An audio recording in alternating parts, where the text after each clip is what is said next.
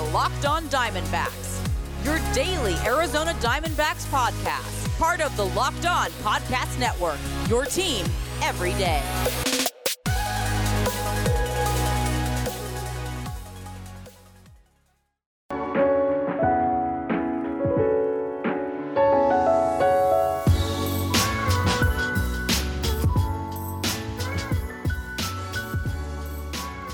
Welcome back to the Locked On Diamondbacks podcast. You're part of the Locked On Podcast Network, your team every day. You're listening to who? The always wonderful, and might I add, handsome host of this podcast, multimedia journalist and graphic designer.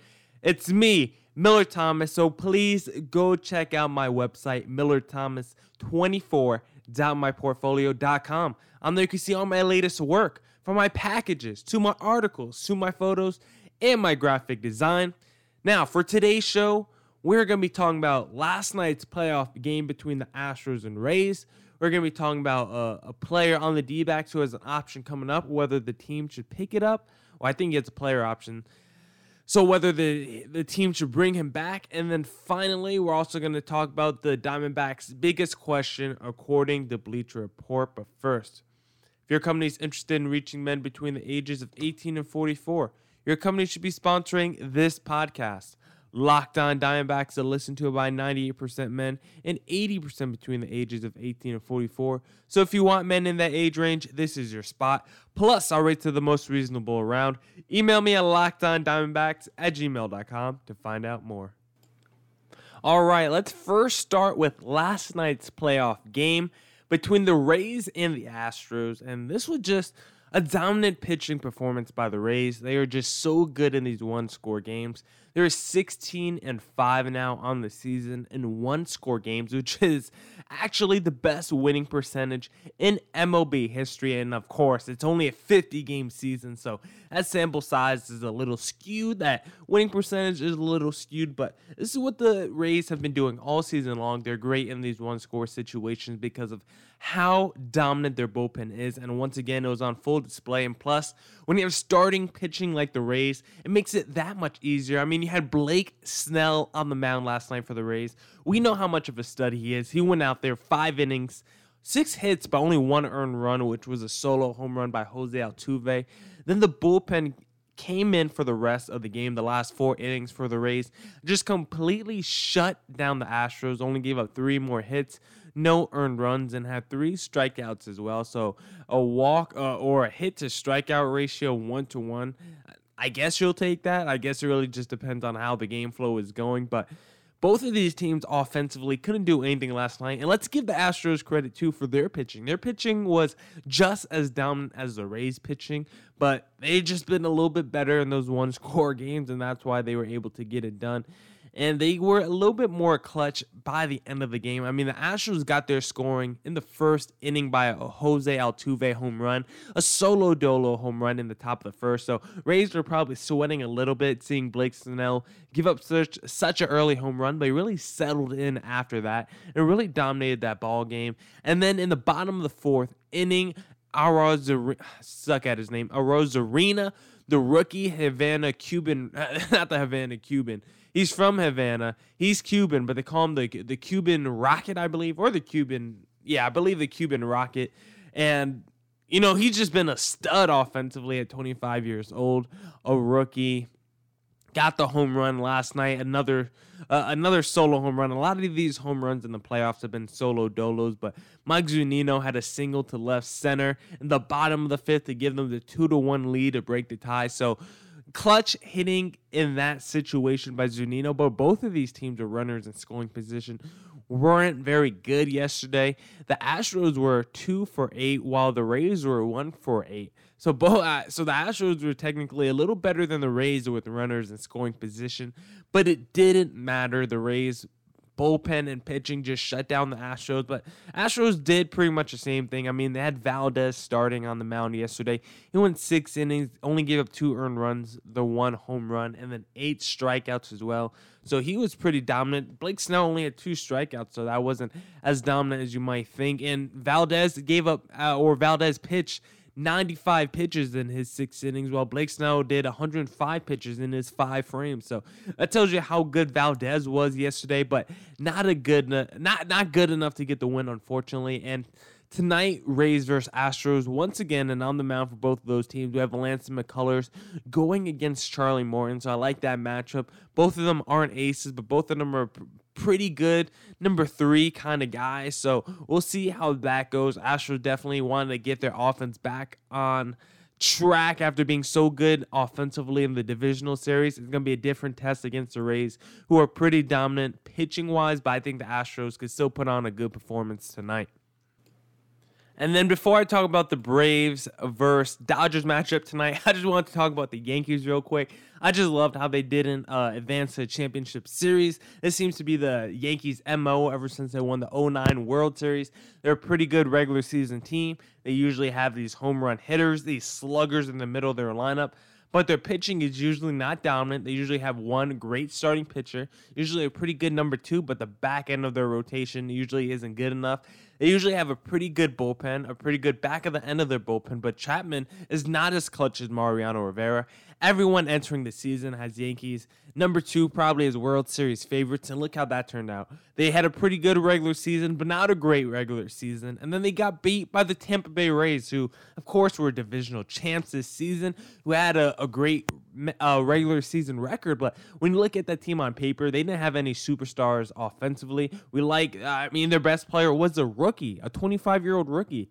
So when you think about it like that, compared to the Yankees, who have an MVP in Stan, another MVP caliber player in Judge, other studs, DJ LeMahieu, Luke Voit, it's crazy to see that the Yankees spend all this money, put the ball in the hands of Garrett Cole, who had a good Game 5, but still wasn't good enough to get it done against that Rays team. I just found it interesting. I found it intriguing. I found it funny that the Yankees are always a team that spends all this money, are always a team that is favorited by prognosticators and bettors preseason, and then by the end of the season, by the culmination, the Yankees are always on the outside looking in when it's time to win a ring. So that was my 2 cents before I get to this Braves versus Dodgers series. All right, now let's get to that Braves versus Dodgers series. On the mound tonight, it's going to be Max Fried versus Walker Buehler, and this should be a battle of 2 pretty good aces. Fried in the regular season was pretty dominant, 2.25 ERA, 7 wins, no losses, and Walker Buehler wasn't as dominant, but still very good season, 3.44 ERA, and both of these two have pretty interesting postseason resumes this season, I would say the least. More Fried than Walker Buehler. Fried in his first start of the postseason against the Cincinnati Reds was completely dominant. He pitched 7 innings, no earned runs, 5 strikeouts. It was just a complete effort by Max Fried. He looked like the best player on the field that first start he had. He was just completely dominating the Reds, and that whole pitching staff for the Braves dominated the Reds. They gave up no earned runs in that series. When the second round in the divisional series against the Marlins, he was the only pitcher to give up an earned run in that series. He gave up 4 earned runs in 4 innings. He did not look like himself. The Marlins were able to get to Max Fried. They were able to tag him up a little bit. He gave up the 4 earned runs, as I mentioned, and Max Fried just didn't look as dominant as he once did. He still threw a ton of strikes, but the pitchers were just too clearly over the plate. They were just too easy for the hitters to tee off of, and he never got into his groove. And then if you look at the other side on who he's facing tonight in Walker Buehler, in his first 2 starts, he's been pretty solid in both, but he didn't really pitch too deep into ball games. He only went 4 innings in each one. He had 8 strikeouts in both of them, so they were pretty good starts. 2 earned runs in the first one, 1 earned run in the second, but he just hasn't gone deep into either ball game. So I'm very curious to see tonight if both pitchers just go their 4 innings or if both pitchers try to ramp it up a little bit. If their managers keep them out there, if they're pitching well, if they could go 6 or 7 innings and give their bullpen a rest. So that's the biggest thing I'm watching for tonight. And if the Reds could continue to stifle their opponent's offense, we know how good the Dodgers are. We know how good the Dodgers are. We know how many MVP candidates they have on that team. And if the Braves can do what they've been doing the first 2 rounds to the Dodgers, then I really like them in this series. And I haven't even given my playoff predictions yet for who's going to win each series. So I'll give that to you real quick. Right now, I got the Astros beating the Rays in 7 games. And then I got this is a tough one. I don't know what to pick. My heart's telling me the Braves. My head is telling me the Dodgers. I'm going to go with my heart on this one. Braves over Dodgers. 7 games. We're getting Braves versus Astros World Series. I'll give you my predictions once we get there. Braves in 7 over the LA Dodgers.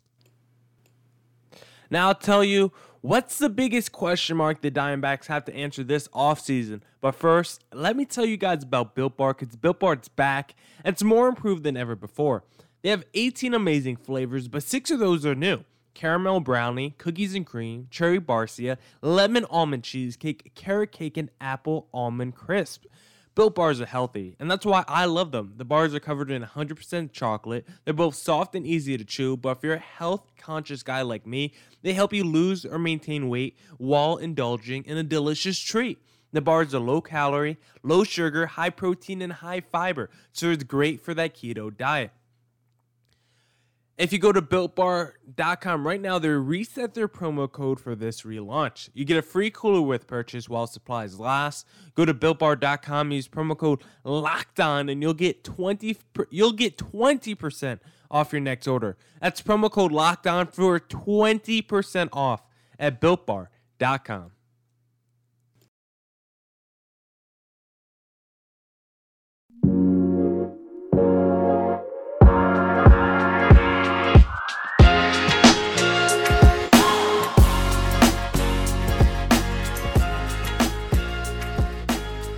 All right. Let's get back into it, and let's first talk about this D-backs player who has an upcoming option and whether they should bring him back for the 2021 season. And that pitcher, it's a pitcher actually. I said player, but it's actually a pitcher, and that pitcher is Junior Guerrero. He's only on a 1-year deal. He's getting a player option coming up, so he could be a free agent. But the question is, should the D-backs bring him back? And I honestly think he should, as a bullpen guy, as a guy with not only starting experience in his past, but he also has a little bit of closing experience. Not a ton, but a little bit. So he could be both a spot starter and a back end of the bullpen guy. I like his versatility. I thought he had a pretty good year. He had a 3.04 ERA, so he was pretty solid in that department. He had one little rough patch where he gave up a few earned runs in a short amount of time. He gave up 5 earned runs over 2.1 frames in a little bit of a rough patch he had in the middle of the season. But after he had that little rough patch, he went out. He rebounded to a 2.03 ERA in his final 13.1 innings pitched. So in terms of giving up earned runs, he was pretty great at it. He didn't give up a ton. Now, the only thing concerning maybe about him is a strikeout to walk ratio.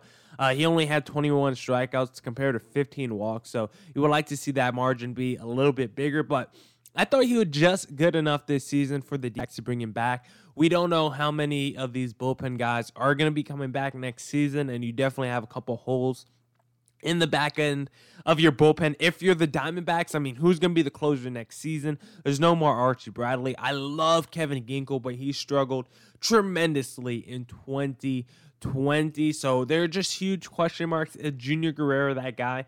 Probably not. Maybe it's Stephon Crichton as a closer, but I think Guerrero could at least potentially be the setup guy next season. I thought he was good enough this year. He's still a guy who's not very old at all, only 30 years old right now. Or excuse me, his debut was actually 30. I always look at the wrong one. He's actually 35 years old right now.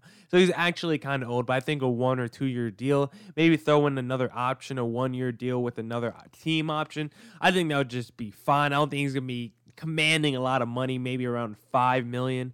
If that, maybe a little more, maybe a little less. So I think he's good enough as a back end of the bullpen guy. I think the Diamondbacks should definitely look at bringing him back. Now, let's head to Bleacher Report and see the biggest question mark that they had for the Diamondbacks entering the offseason. And right now, they think the biggest question is, should they think big with trade? So basically, should the Diamondbacks go big fish hunting this offseason? And I'll just read you the little excerpt that they had here. After an 85-win effort in 2019, the Arizona Diamondbacks went into 2020 with the playoffs in sight. Instead, they sunk to last place in the NL West and offloaded Starling Marte and Archie Bradley along the way. And given the size and poor returns of Bumgarner's $85 million deal, it could be wary of free agency this winter. The Snakes might, however, put themselves in the blockbuster trade market. Their farm system is the 8th in the MLB and contains pieces, for example, Christian Robinson and Alek Thomas, that would interest sellers. The alternative would be for the Diamondbacks to simply wait for their top prospects to arrive, but since they're more of a win-now team, they would potentially live to regret it. And this is writer Zachary Reimer, and I agree with him. I'm not a person that's all about waiting around for the prospects. Sometimes I am. I think it depends on the prospects. Usually in basketball, I'm more like that when you have these young guys who are just teenagers trying to make their way into basketball, who have potential to be superstars. I'm probably going to be more reliant to wait on guys like that. But in baseball, I don't care about prospects, really. There's so many top prospects and never live up to their expectations. I mean, guys like Byron Buxton, he's been good, but not the elite guy we thought he was going to be. How about Andrelton Simmons? How about Kevin Gausman? How about Dylan Bundy? All these guys have had late resurgences. Trevor Bauer. A lot of these guys took them like 5 or 6 years in baseball before they became quality players. And so I'm not a big prospects guy. I think if you can package some of those players on this team for a real stud or maybe a superstar, I definitely would. I'm not entirely sure what kind of MLB players are on the trade market right now. I don't know what kind of guys would be on the market for sellers that the D-backs should go acquire that's like a star. I mean, I don't think there's any Mookie Betts on the market right now, and even if there was, I don't know if the D-backs would pull a trigger like that. I think they need to look more into doing like what they did a couple years ago where they acquired JD Martinez at the deadline.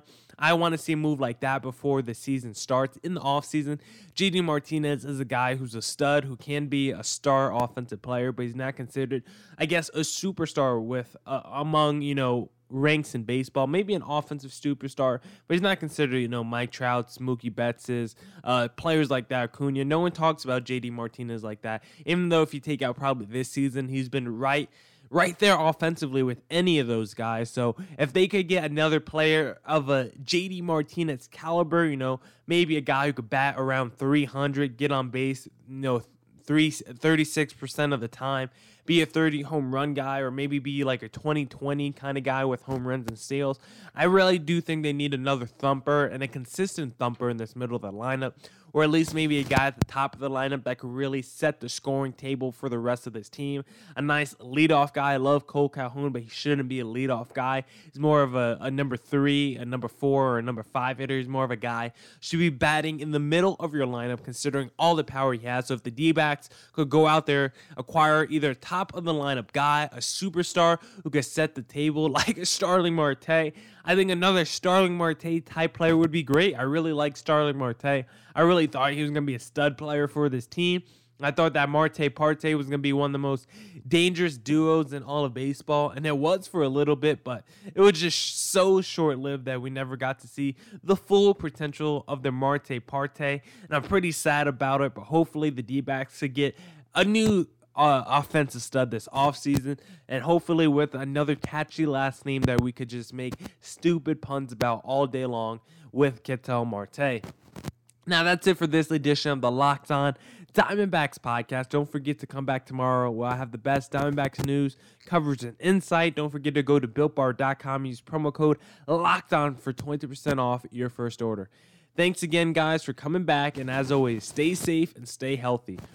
Deuces!